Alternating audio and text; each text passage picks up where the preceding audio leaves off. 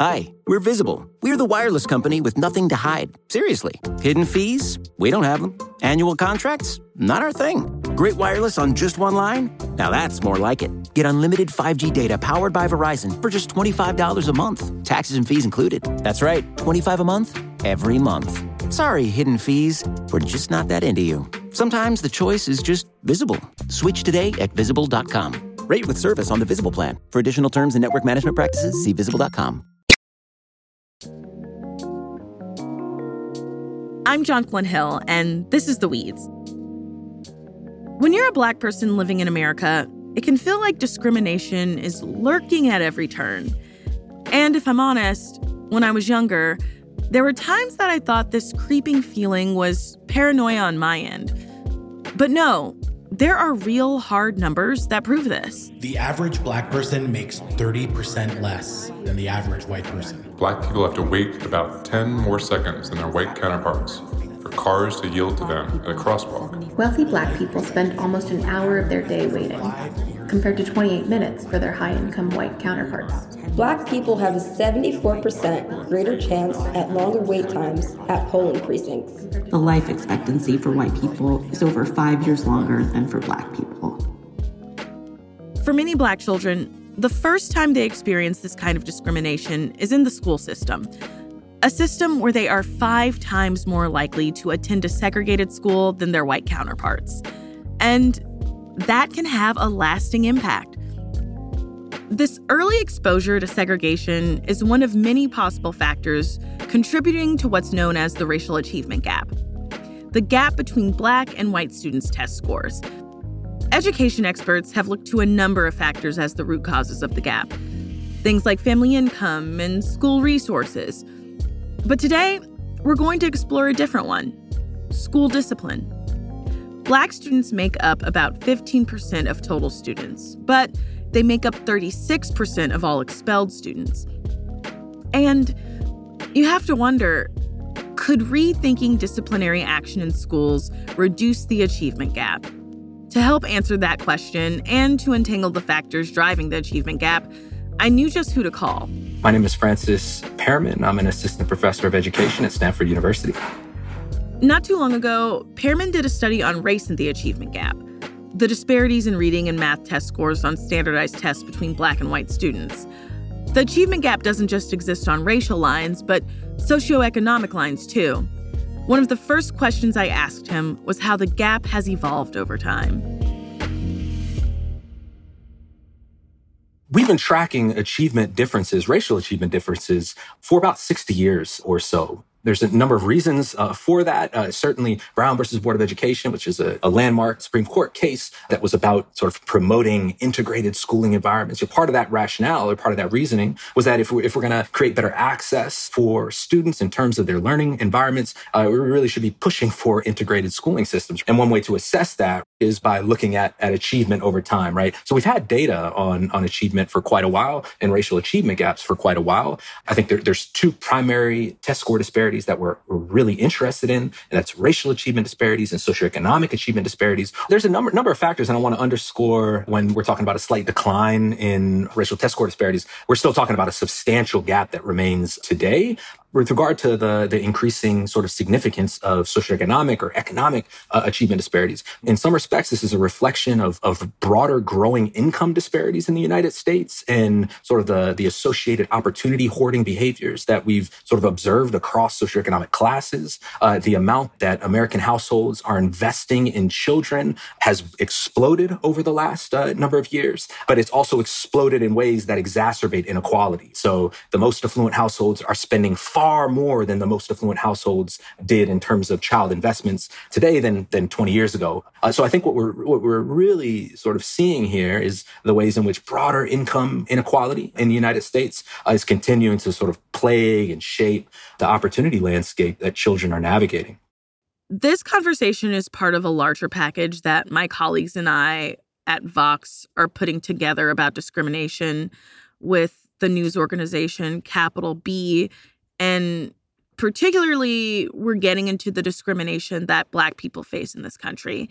In 2021, you released this study called Collective Racial Bias and the Black-White Test Score Gap. Can you talk about what you found in that study? We've long known that racial test score disparities exist. They've existed for as long as we've had reliable data to study them. Folks have offered a number of theories for why, those gaps exist and why they persist. So in this particular project, I was able to leverage data from some colleagues at Harvard University, where they've essentially collected survey data on racial attitudes for over 1 million households across the United States.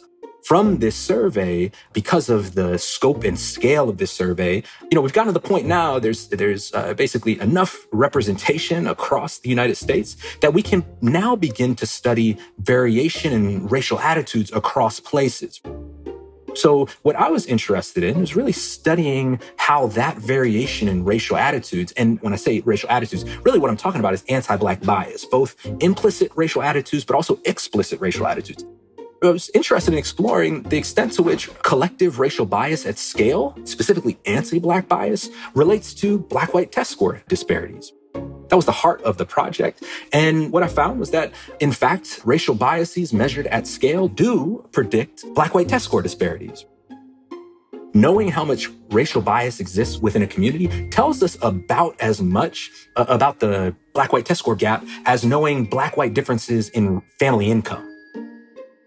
So here we're finding that collective rates of racial bias are as predictive of Black-white test score disparities as conventional explanations that we've used to make sense of Black-white test score disparities for some time. So essentially, knowing anti-Black bias at this scale is highly predictive, and it tells us a lot about test score disparities at the school district level. Can you talk about how those anti-Black biases express themselves? Because I can hear people listening at home and being like, did you get a bad test score because someone called you the N-word at school? How are these biases expressing themselves in ways that impact test scores? That's right. And that's such a good question. And why I find this question really interesting, right, is when we think about racial biases and the ways in which racial discrimination plays out within our school systems, it's really easy to think about the teacher-student interaction or micro social interactions like the one you just mentioned. And there's a whole large body of research to get at those factors, right? Now, the scale of the project that I'm referring to allows us to examine what we might refer to as sort of structural conditions, policies, practices at the school district and county level that sort of explain this relation. So we actually addressed, this very question in this research project and tried to say, okay, well, if we know that collective rates of racial bias are predictive of Black-white test score disparities, why is that the case, right? And you can think about a number of explanations. One might have something to do with funding disparities, right? School funding has long been a topic of interest for folks who think about and consider, kind of fight for racial equity in schools, right? Off the belief that resources are not always equal. So perhaps this is the case that in more biased communities, there's worse funding disparities between Black and white students, and maybe that's predictive of the achievement disparity, the achievement gap that we're referring to. Another might have something to do with access to early childhood educational opportunities, right? We know that test score disparities are sort of identified at kindergarten entry, right? And in some cases grow in the years following that. So maybe it's something to do with access to early childhood opportunities, and maybe in more biased communities or communities with greater levels of anti-Black bias, that perhaps Black children who grow up in those communities have less access to early childhood resources. But it turns out that neither of those sort of pathways explain this connection between sort of aggregate rates of anti-Black bias and Black-white test score disparities. It turns out that the mechanisms driving this relationship is what I broadly refer to as sorting mechanisms. So segregation. In communities that have higher levels of anti-Black bias, schools are far more racially segregated than communities with less anti-Black bias, right? And those are also the same communities that have higher levels of racial segregation, right? Are also the communities with worse Black-white test score disparities. But there's a couple other sort of sorting mechanisms that also played out. One has to do with access to gifted enrollment. So Black-white gifted enrollment disparities are worse in communities with elevated rates of anti-Black bias because Black children growing up in communities with elevated rates of racial bias are less likely to be identified for gifted and talented programs, which are also predictive of higher achievement, right? And there's another kind of flip side to that as well, which is these same children in these communities are more likely to be designated for special education services and being tracked to sort of lower achievement tracks, right? Which can curtail or stymie or limit their educational progress. I think that's so interesting. I think back to my own experience in school, and I don't talk about this often because no one wants to be that 30-something adult talking about how they were in gifted classes when they were in elementary school. But I remember I was first tested and put into the gifted program in the Kansas City, Missouri public school district, where I had predominantly Black teachers. And then we moved to Albuquerque, New Mexico, where I went to a predominantly white school. And my parents had me tested for the gifted program because I did it in my other school district. And I did not know how big of a faux pas this was at the time or, how unprecedented it was. But the person who administered the test tested me twice because she thought my verbal score was too high and thought it was a false positive. And I had no idea what a big deal that was until years later. At the time, I was just like, why are my parents up at the school angry right now? That's absolutely right. And this is sort of where the rubber meets the road in terms of how I went about studying this phenomena and the broader structural factors and policies that could be a link between sort of collective racial bias and student outcomes. And that's the fact that policies allow for varying degrees of discretion in terms of choices that impact students' trajectories. So you gave the case of gifted and talented placement. In many school districts, they operate as you just mentioned, which is a certain subset of students are tested for services, right? Gifted and talented services. These students could be identified any number of ways. Maybe it's a parent who requests it. Maybe it's a teacher who recommends it. But in all those cases, we're talking about factors that contribute to a student being tested for, these gifted services. Whatever those factors are that drive that, those factors could vary systematically across different subgroups of students, right? Where this kind of comes into play is we also know that in districts and states where there's what's called universal testing, that is not where a select group of students or a group of students who voluntarily or that teachers identify as prospects for gifted and talented placements. In districts that adopt universal testing, racial disparities in gifted enrollment is actually less. So by testing everyone, by testing all students, the likelihood of overlooking some students goes down. A lot of my work is thinking about the types of decisions that are made that can exacerbate inequalities in schools and figure out ways to make those decisions less discretionary. The other big pathway is discipline. So districts or communities in which residents harbor higher levels of anti-Black bias or racial discrimination, disciplinary outcomes are characterized by worse racial bias than communities with less racial bias, right? These communities are also characterized by greater Black-white suspension gaps, greater Black-white expulsion gaps, right? So this is another sort of key pathway in this connection between discrimination and student outcomes, specifically test score outcomes. So those are some of the ways that race and income influence the achievement gap. Next up, we'll zoom in on the disparities in school discipline in particular. Stay with us.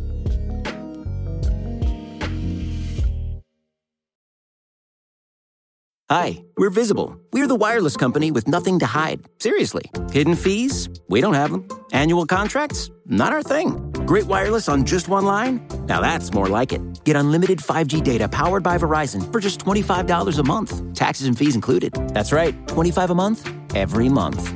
Sorry, hidden fees. We're just not that into you. Sometimes the choice is just Visible. Switch today at Visible.com. Rate with service on the Visible plan. For additional terms and network management practices, see Visible.com. Support for this show comes from Sylvan Learning. As a parent, you want your child to have every opportunity. But giving them the tools they need to tackle every challenge, that takes a team. Now more than ever, educational support tailored exactly to what your child needs can make all the difference. That's why parents have trusted Sylvan Learning for 45 years as the ultimate teammate in their child's educational journey. instilling in them a love for learning and a passion for reaching the next level. And Sylvan's Insight Assessment can identify gaps in learning and areas that could be of concern for your child. It's a 360-degree view into your child's learning that you can't find anywhere else, and helps ensure that your child didn't miss something in school that might put them at a disadvantage in the future. And right now, it's the best price of the year at $29. Go to sylvan29.com to learn more and get your child's assessment for only $29. That's SYLVAN 29.com.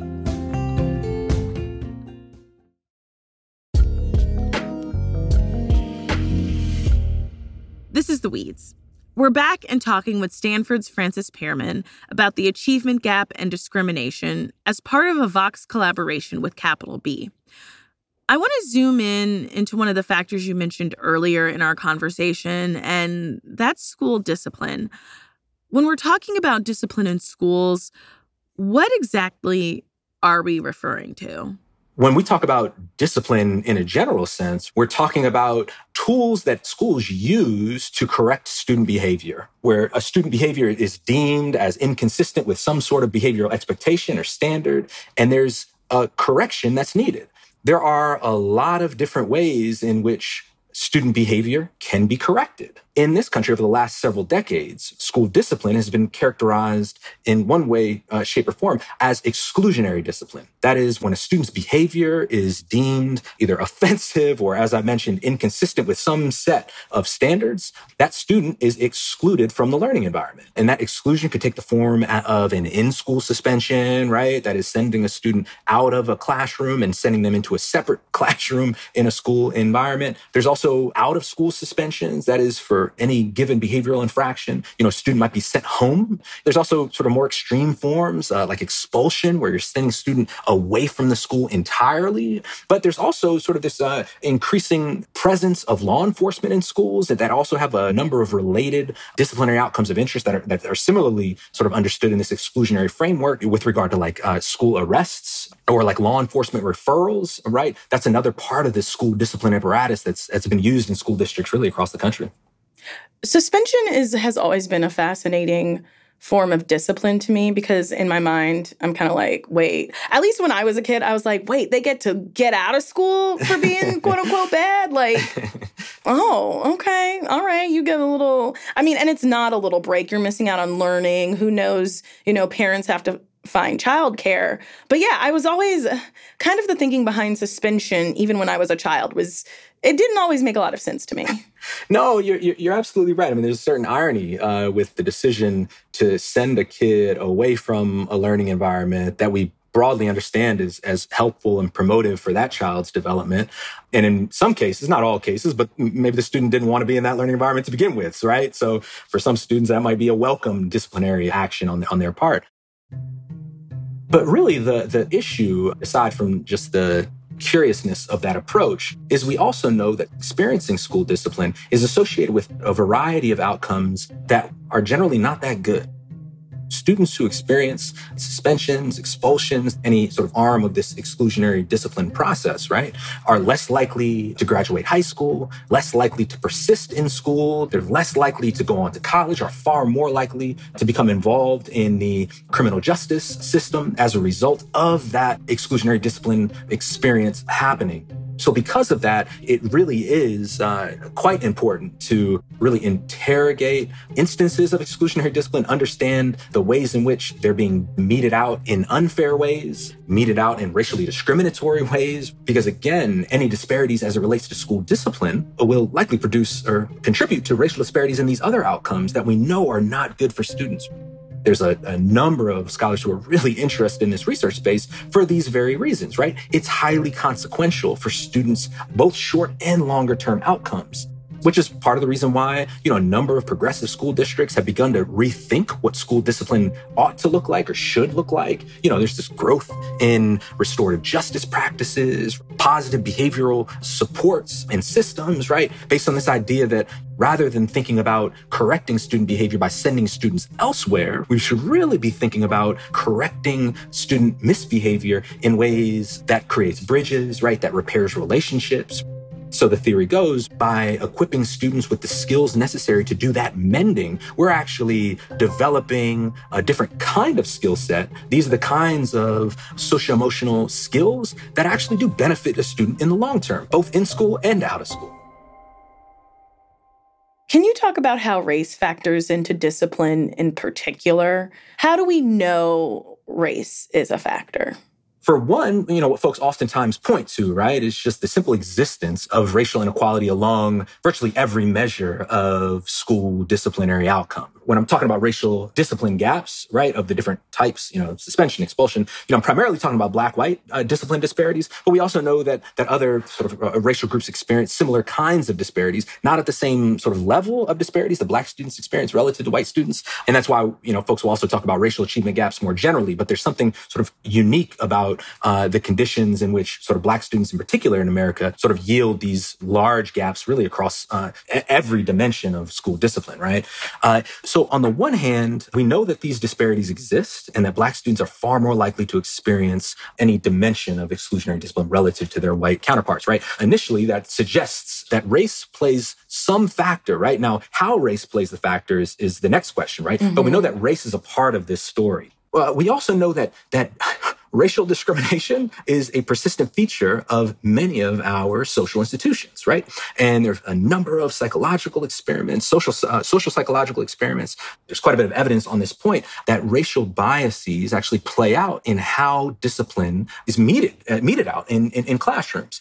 For instance, we know teachers are more likely to gaze at Black students when they expect problematic behavior of the classroom overall. So if a teacher's anticipating there being a problem, they look at Black students. We know that white children are far more likely to be given the grace associated with childhood status. Teachers or authority figures are far more likely to give white children a second chance when it comes to misbehavior than they are to Black students, right? But more specifically in regard to like discipline and out of school suspension, right? There's quite a bit of work that's tried to disentangle these factors over time. We know that for any given behavioral infraction, Black students in particular are not only more likely to experience punishment, but the severity of the punishment that they experience is also worse than their white counterparts. This may seem like a very elementary question. I promise no pun intended. But what is the goal of discipline? Like, what are we trying to do when we discipline kids at school? We're trying to correct student misbehavior. That's the general idea. But that's an interesting objective, right? Because there's a couple things that have to be defined when we're talking about correcting student behavior, right? For one, a certain behavioral expectation has to be sort of understood and set. And typically that behavioral expectation is sort of framed up or understood in relation to these broader goals of education. Because what that sort of forces us to consider is the ways in which we organize our classrooms, the ways that we organize our schools and districts more generally, right? The ways in which our particular organization of schools makes certain behaviors and actions problematic or more problematic than others.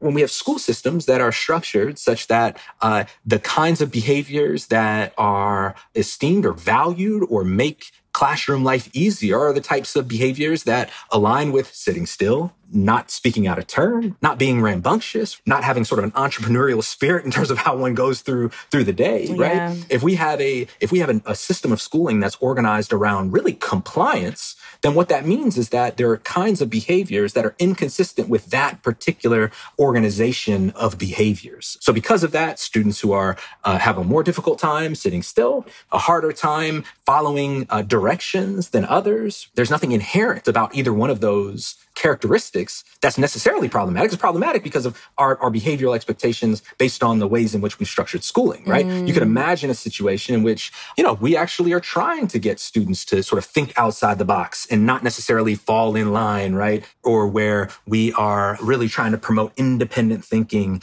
where we're sitting still and sitting in a single desk over time isn't that important, right? The irony there is, you look sort of as children age, there's very few jobs or careers which require the kinds of things that we expect students to have, from grade K through 12, which is... Yeah, it's like, hey, don't be a disruptor until you graduate and or drop out of college and then, move fast and break things, literally. That's exactly right. Now, the part that's really intriguing as a scholar and as a researcher is school systems, individual schools, right, vary quite a bit in how they organize the learning environment. There are some schools, for instance, that prioritize the type of rote compliance that we're referring to.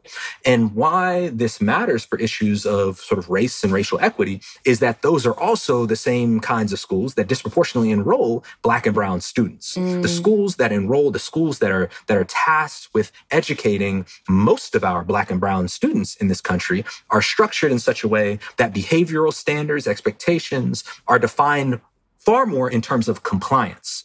And, this is an interesting case, right? Because there's other ways in which you can promote sort of student progress, student achievement that result in the same thing, right? And what I mean by that is you can imagine school classrooms where student behavior is guided not by sort of a principle of compliance, but a principle of engagement. An engaged student sits where they need to sit. An engaged student generally follows along with a lesson. But the problem is that many of our schools that are tasked with, educating many of our Black and brown students around the country, the primary objective is not one of engagement, right? It's one that we can get away with having non-engaging curriculum, but we can keep students seated, right? And doing what they ought to do because of fear of discipline. Rather than progressing because I'm engaged with the content, rather than following along and following a productive trajectory being based on rich, engaging, innovative teaching, it's fear of getting in trouble. Yeah, right? yeah. Fear of getting out. Right? Yeah, I mean, it's ringing true. I'm going to color inside the lines because I'm not trying to get in trouble. Yeah, I'm not trying to get sent home. I want to know. Yeah. Yeah, but again, why that matters, right, JQ? Our country is one that's rooted and based in this idea that innovation drives much of our industry. Innovation drives much of our democracy. Innovation drives much of the progress that we've, achieved over the years, right? And we're talking about innovation. I'm not just talking about it strictly in an economic sense, right? But or in an industry sense, but even, from a policy perspective, from a justice perspective, we're talking about what does it mean to equip students with the skills necessary to make for a better world, to improve the conditions that they operate in, that their children eventually will operate in, right? And the concern, the fear is that how we think about schooling today and how we've organized schooling isn't necessarily consistent with that for particular subgroups of children. And so that's why you have a lot of scholars who are really trying to think through and push back against sort of this narrow conception of doing school that's rooted primarily in students doing well academically. Because you can have some high-achieving students who are not good people. Yeah. You can have some high-achieving students who are not great citizens, right? You can have smart students who adopt and embrace really problematic ideologies and politics, right? So really what we're thinking about, what a lot of folks are thinking about now is, what does it mean to create schools, create classrooms that allow for a type of thinking, a type of being that allows for children to flourish, that allows for children to think through critically the world around them, all for the purpose of improving things, making things better, right? Yeah, I mean, as an adult, I look back on my own experience in the public school system. And I remember when I was briefly in middle school in Kansas City before my family moved, I went to this magnet middle school, great, fantastic college preparatory magnet middle school. And I remember that one of the factors, that I had to think of when I was getting ready for school in the morning and being on time was that we had to go through metal detectors. And, especially at the time, and even now, I think, okay, I understand where it's coming from. Schools can be really dangerous. It's a very vulnerable place. And, if we were in line for the metal detector when the bell rang, we would be marked as late or as absent. It's like, you have to factor in that time. You are responsible for that. And at the time, I thought, yeah, this is teaching me responsibility. It's teaching me how to manage my time. It's keeping me safe. And I look back and I'm like, maybe it was less about keeping me safe and more teaching me how to be policed. And that's something I think about. But at the same time, I think of those schools that are really hard in discipline for Black children and how it's like, oh, it's so tough. And the thing is, the world is not that kind to Black people. It's kind of a thing of like, well, yeah, you are going to be watched. And yeah, you do have to be on top of your stuff and act in a certain way that maybe, your white counterparts don't, because this is the world we live in. And if you want to succeed in it, this is what you have to do. And as tragic as having to do that is, I kind of understand, especially why parents can be so tough on those Black children, because the world is tough on them. And I just wonder how we straddle that line. Do we live in existence where we say, okay, but that's not the world I want to live in, so that's what I'll prepare my children for? Or do you say hey, this is real life, and yeah, you're going to have to be way more on top of it than people who don't look like you? That's right. I mean, Jackie, that's such a good, you're bringing up such an important point. We think about the role that schools play in our society and the potential role that they could play. In one respect, you can think about schools as preparing students to engage as the world is, right? Equipping students with the dispositions, with the skills, with the mindsets that allow them to kind of plug and play, right? The concern or the critique there is that the world in which they would plug and play is deeply unequal and deeply unfair along lines that we're talking about here. Specifically, we know that racial inequalities are a key feature of the way that the world is. And so many of the ways that we've kind of conventionally understood schooling and the type of preparation that students receive, the concern is that, and like the ones you just mentioned, which is, well, this type of schooling that we organize is also one in which Black and brown students will be disproportionately exposed to these disciplinary tools, right? Like metal detectors, right? More likely to be exposed to school resource officers, for instance, right? And that's just going to be a part of this story, right? There's this concern that, all right, well, if we're engaging in school as it is, right, for the purpose of plugging students into the world that currently exists, we're doing a disservice both to students and also to the world that might become, right? But I do want to talk for a minute about the metal detectors that you yourself were exposed to. We also know that Black students are far more likely to have to go through metal detectors than other students. Black students are far more likely to be in a school in which there's a employed police officer or a school resource officer. Moreover, we know that how police officers and school resource officers understand their role also differs depending on the racial composition of a school. So this is some brilliant work by my colleague, Ben Fisher at Wisconsin and Chris Curran and some others. School resource officers who work in predominantly Black schools, school resource officers are far more likely to understand their role as one of protection from within. That is, protecting students from other students at the school. Whereas school resource officers who work in suburban schools, predominantly white schools, are far more likely to understand their role as protection from without. That is, protection from threats that happen outside of the school. So my point in kind of sharing that, right, is even the mechanisms of discipline that we've kind of set up operate in highly racialized ways that oftentimes result in or can lead to other kinds of racial inequalities that matter a whole lot, like student persistence, exclusionary discipline along the lines that we just mentioned earlier, and ultimately test score disparities as we began this conversation with. After the break, we'll look at some of the policy alternatives to traditional school discipline and dive deeper into some of the creative ways that we could reimagine discipline altogether. This episode is brought to you by La Quinta by Wyndham. Your work can take you all over the place, like Texas. You've never been, but it's going to be great because you're staying at La Quinta by Wyndham. Their free Bright Side breakfast will give you energy for the day ahead. And after, you can unwind using their free high-speed Wi-Fi. Tonight, La Quinta. Tomorrow, you shine.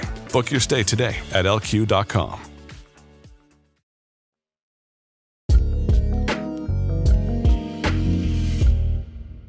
It's The Weeds. I'm Jonquilyn Hill. Okay, so earlier you talked about some of the alternatives to how we discipline students, like, for instance, restorative justice. I'm curious, what do these alternatives look like in practice? Yeah, so there's, as you mentioned, there's many ways to reform or think about school discipline differently. Let's just talk about suspensions, just as a for instance. The easiest way from a policy perspective to address those inequalities is to do away with suspensions, right? If you can't suspend a student, then there's going to be no disciplinary disparities of note. And schools can be deeply racially discriminatory in how students are treated, even before the outcome is measured, even before the disciplinary outcome is measured, right? So we have to be thinking seriously and deeply, not just about sort of reforming the outcome, whether or not students are suspended or expelled, whether that stuff is made available to teachers, right? But also be thinking really critically about the ways in which students are engaged or not in the classroom learning environment as is. Moreover, when we talk about discipline, right, most of what we know about school discipline is in relation to these disciplinary outcomes that are more extreme in nature, right? Like a student gets suspended or expelled for some big behavioral offense. But most of the disciplining that happens in schools don't occur at that end of the spectrum, right? There's this whole kind of feature of learning environments that kind of broadly understood as like classroom management practices, right? That teachers engage in that might not result in a kid getting suspended, right? But have an impact on the ways in which students feel a sense of belonging in classrooms. Classroom management itself, aside from whether or not students are suspended or expelled, classroom management can be discriminatory, right? And impact the ways that students feel engaged or feel a sense of belonging or feel a sense that, hey, man, this teacher has my back or this teacher believes in me. Those are the really kind of subtle forms of discipline that can have really a cascading effects on students' trajectories in and through school. But yeah, so you said like practically, right? So there's a lot of really innovative work around reforming school discipline. The one that folks are maybe most familiar with is like restorative justice practices, right? And I alluded to some of this earlier in the interview. The key principle here, or the area of difference, how this is sort of unique from how to do discipline, is primarily along lines of, all right, if you do something bad, you have to go somewhere else, right? Yeah. And the expectation is that, all right, if you go to somewhere else, you'll kind of learn from your mistake. And then when you come back, you know that there are certain expectations that if you want to persist here, you have to do things a little bit differently. There's this whole question around, well, does that even work, right? And actually the evidence on that point, that is, does exclusionary discipline correct student behavior? That's surprisingly an open empirical question. There's not a whole lot of evidence that kicking students out actually makes them better students. The innovative sort of thinking around, all right, well, if that's not the way to do it, if we know that not only might exclusionary discipline like not correct the student behavior that we're hoping to correct, but it also makes students more likely to experience all of these negative outcomes down the line, like involvement in the criminal justice system, less likely to graduate high school, less likely to go on to college, right? And so there's a line of work that's trying to think more expansively around what does it mean to correct student behavior. And the first big move is to think not about individual students, but to think about communities, right? So any one offense that happens, right, a student behavioral infraction isn't just an infraction that student sort of experienced, but it's actually a community level issue. And because of that, it needs to be addressed not at the individual level, but at the community level. So really the reconciliation, right, is primarily relational, not behavioral. So if a student offends another student or does something that would otherwise get that student suspended or expelled or sent out of the classroom, the onus is really around, all right, how do we repair the relationships that were broken? And how can we do that in a systematic enough way, right, that this policy can be formalized and moved across spaces, but also in a human-centered way that the student can not only understand the mistakes that they're made, but understand the consequences of that mistake for their community. And the idea there is that if a student can grow in that kind of understanding, not only will the student sort of alter their behavior, but also will be far more likely to re-engage the community itself. And a student who's engaged in the community, who has a sense of belonging in the community, is far more likely to persist in that community and do the things that are expected of that community. So it's really a shift in thinking about discipline, but it's also a shift in how we think about students and student progression through school and how we center students and their humanity rather than the behavior itself.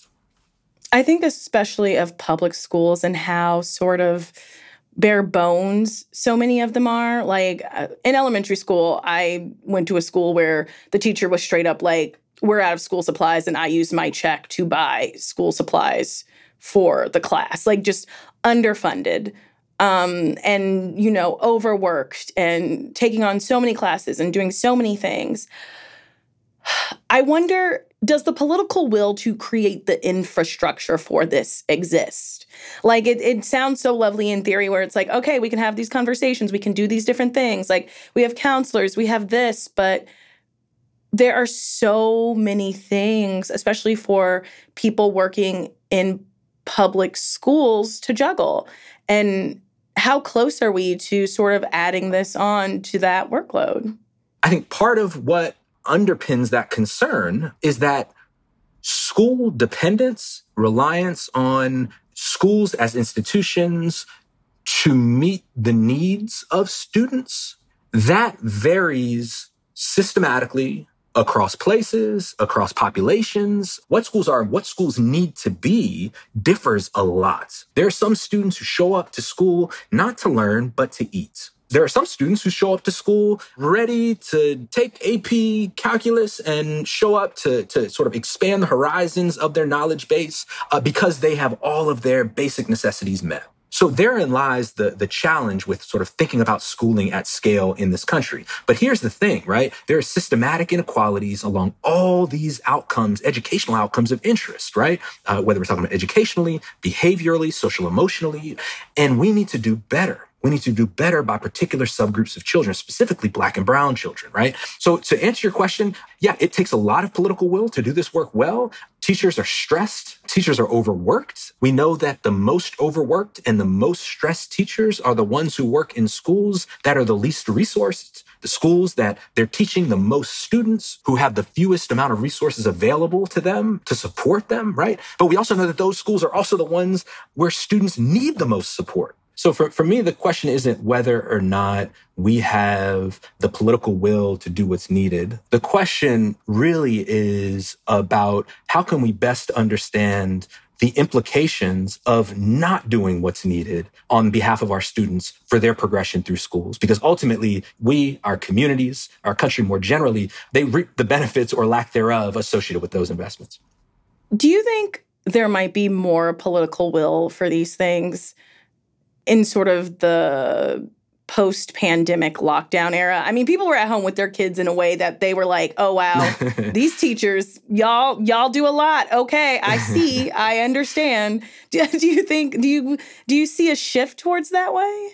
There's a lot that we've taken for granted about the ways that our schools operate. I think we've taken for granted the role, the value that teachers play, in our society, right? I think the pandemic sort of brought in sharp relief, sort of an understanding of just how important our schools are and our teachers are. So I think if there was a time over the last several decades in which there's a deeper appreciation for the value that our schools play, I think you're right that now is probably that time. Nevertheless, the types of investments that are needed to do this kind of work well, as you alluded to in your previous question, these investments are substantial. To overhaul school disciplinary policies, to implement new reforms about classroom management, take a lot of time and a lot of resources.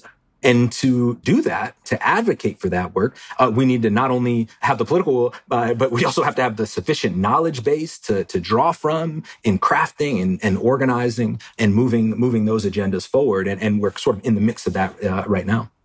So I know that you and I both, probably like a lot of our listeners, have an appointment television show most of the time on Wednesdays, and that's Abbott Elementary. Great show. Love it. Like, super great, super cute. Also very much reminds me of my elementary school experience at times. And there's this one episode where Jacob, who's one of the Abbott teachers, is hanging out at a teachers' conference with some teachers from a nearby charter school. Should you maybe come and teach with us at Addington like yesterday? Look, I have had a blasty blast, but I'm an Abbott boy. But imagine teaching at a school with the brightest kids from the neighborhood. And a bunch of other neighborhoods, too. The cream of the crop from all over the city, they come to us. Wait, but there can't be room for all of the neighborhood kids at Addington if you're accepting people from other places. Well, we're all job at focusing on the kids who have the best chance of making it out. Out? Out of what? And something that was in the recap of that episode really struck me.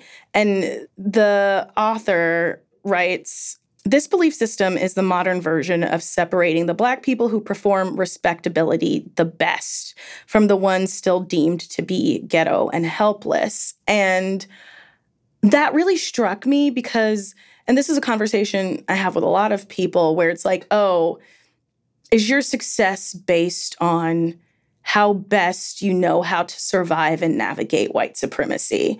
And I mean, I realize the two of us having this conversation, you are a professor at Stanford and I host a podcast for, a news organization. So maybe, it's the call coming from inside the house. But it really struck me and it made me think, okay, well, what is the purpose of school? Who are we educating and what for? I, too, saw that episode. I'm a huge Abbott Elementary fan. That speaks to a number of issues. One of the most significant being the ways in which value and success is narrowly defined and how it is often defined in relation to existing systems of power. Oftentimes what that means today is sort of success is oftentimes deemed in relation to whiteness, right? Proximity to whiteness, right? How well you can sort of exhibit standards, behavioral standards, cultural standards that align with middle-class white American cultural mores, right?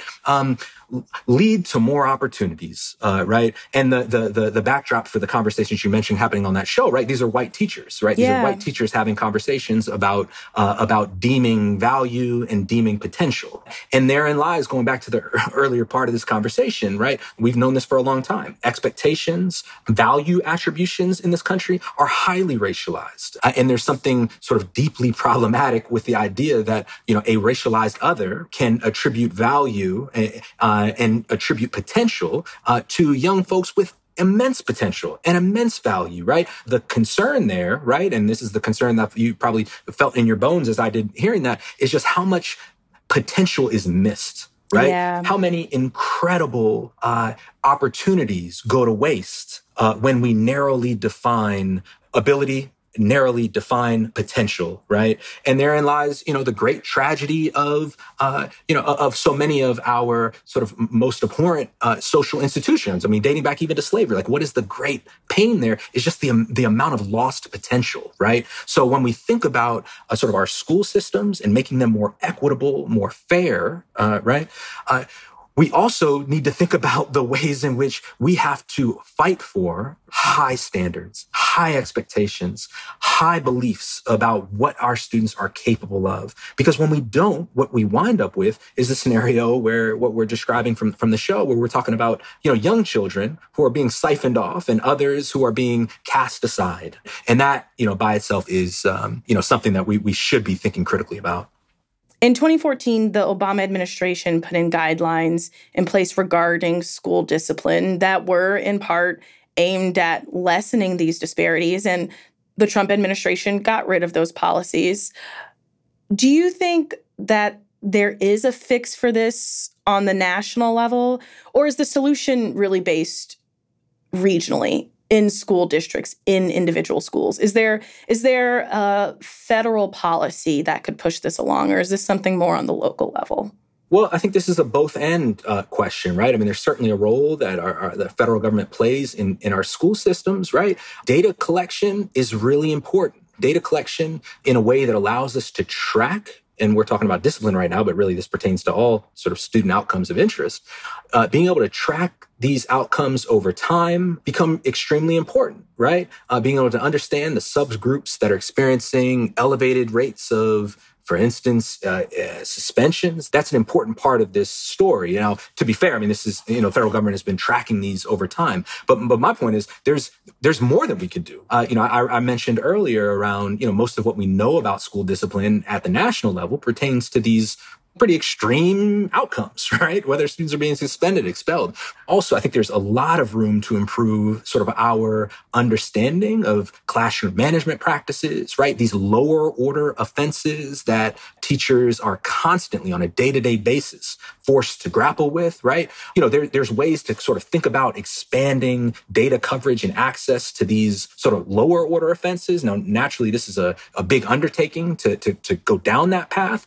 But nevertheless, when we're talking about sort of moving the needle forward and the role that federal government plays in tracking disparities over time, I think there's a lot of fruit to be had there. Now, you mentioned, what role do kind of more local solutions play? Like everything, there's always sort of local issues and complications and opportunities that play out, right? There's always room to sort of nuance policies in ways that make them more responsive to the local conditions that exist in and around a school system, right? There's always ways to sort of think about and make our school disciplinary policies in particular more responsive to the communities they serve. All right, Francis Pearman, thank you so much for joining us. Absolutely. My pleasure. Thanks, JQ.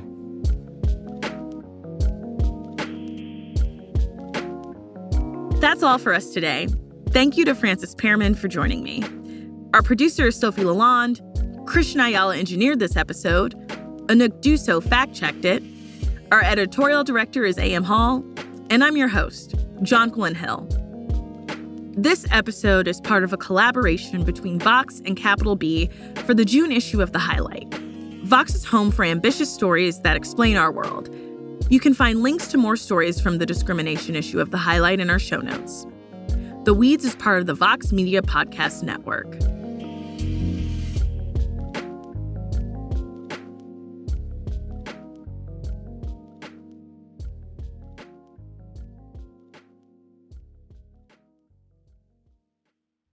Hi, we're Visible. We're the wireless company with nothing to hide. Seriously. Hidden fees? We don't have them. Annual contracts? Not our thing. Great wireless on just one line? Now that's more like it. Get unlimited 5G data powered by Verizon for just $25 a month. Taxes and fees included. That's right, $25 a month, every month. Sorry, hidden fees. We're just not that into you. Sometimes the choice is just Visible. Switch today at Visible.com. Rate with service on the Visible plan. For additional terms and network management practices, see Visible.com.